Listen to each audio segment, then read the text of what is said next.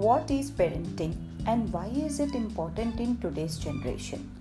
Parenting is the process of raising children and supporting the physical, emotional, social, and intellectual development of a child.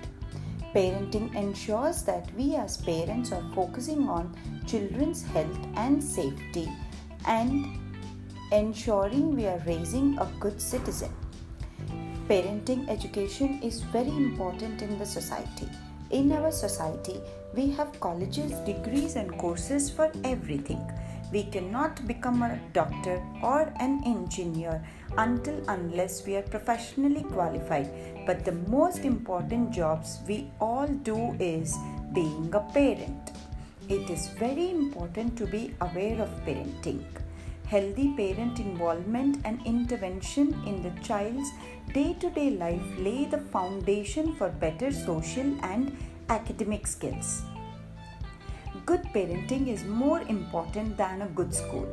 Parent-child relationship is a unique bond that every parent and child enjoy and needs nurturing on a regular basis. When the child and parent relationship is emotionally stronger, the child will also grow up to be a happy adult. Most parents care for their children. Parenting is beyond just caring for them.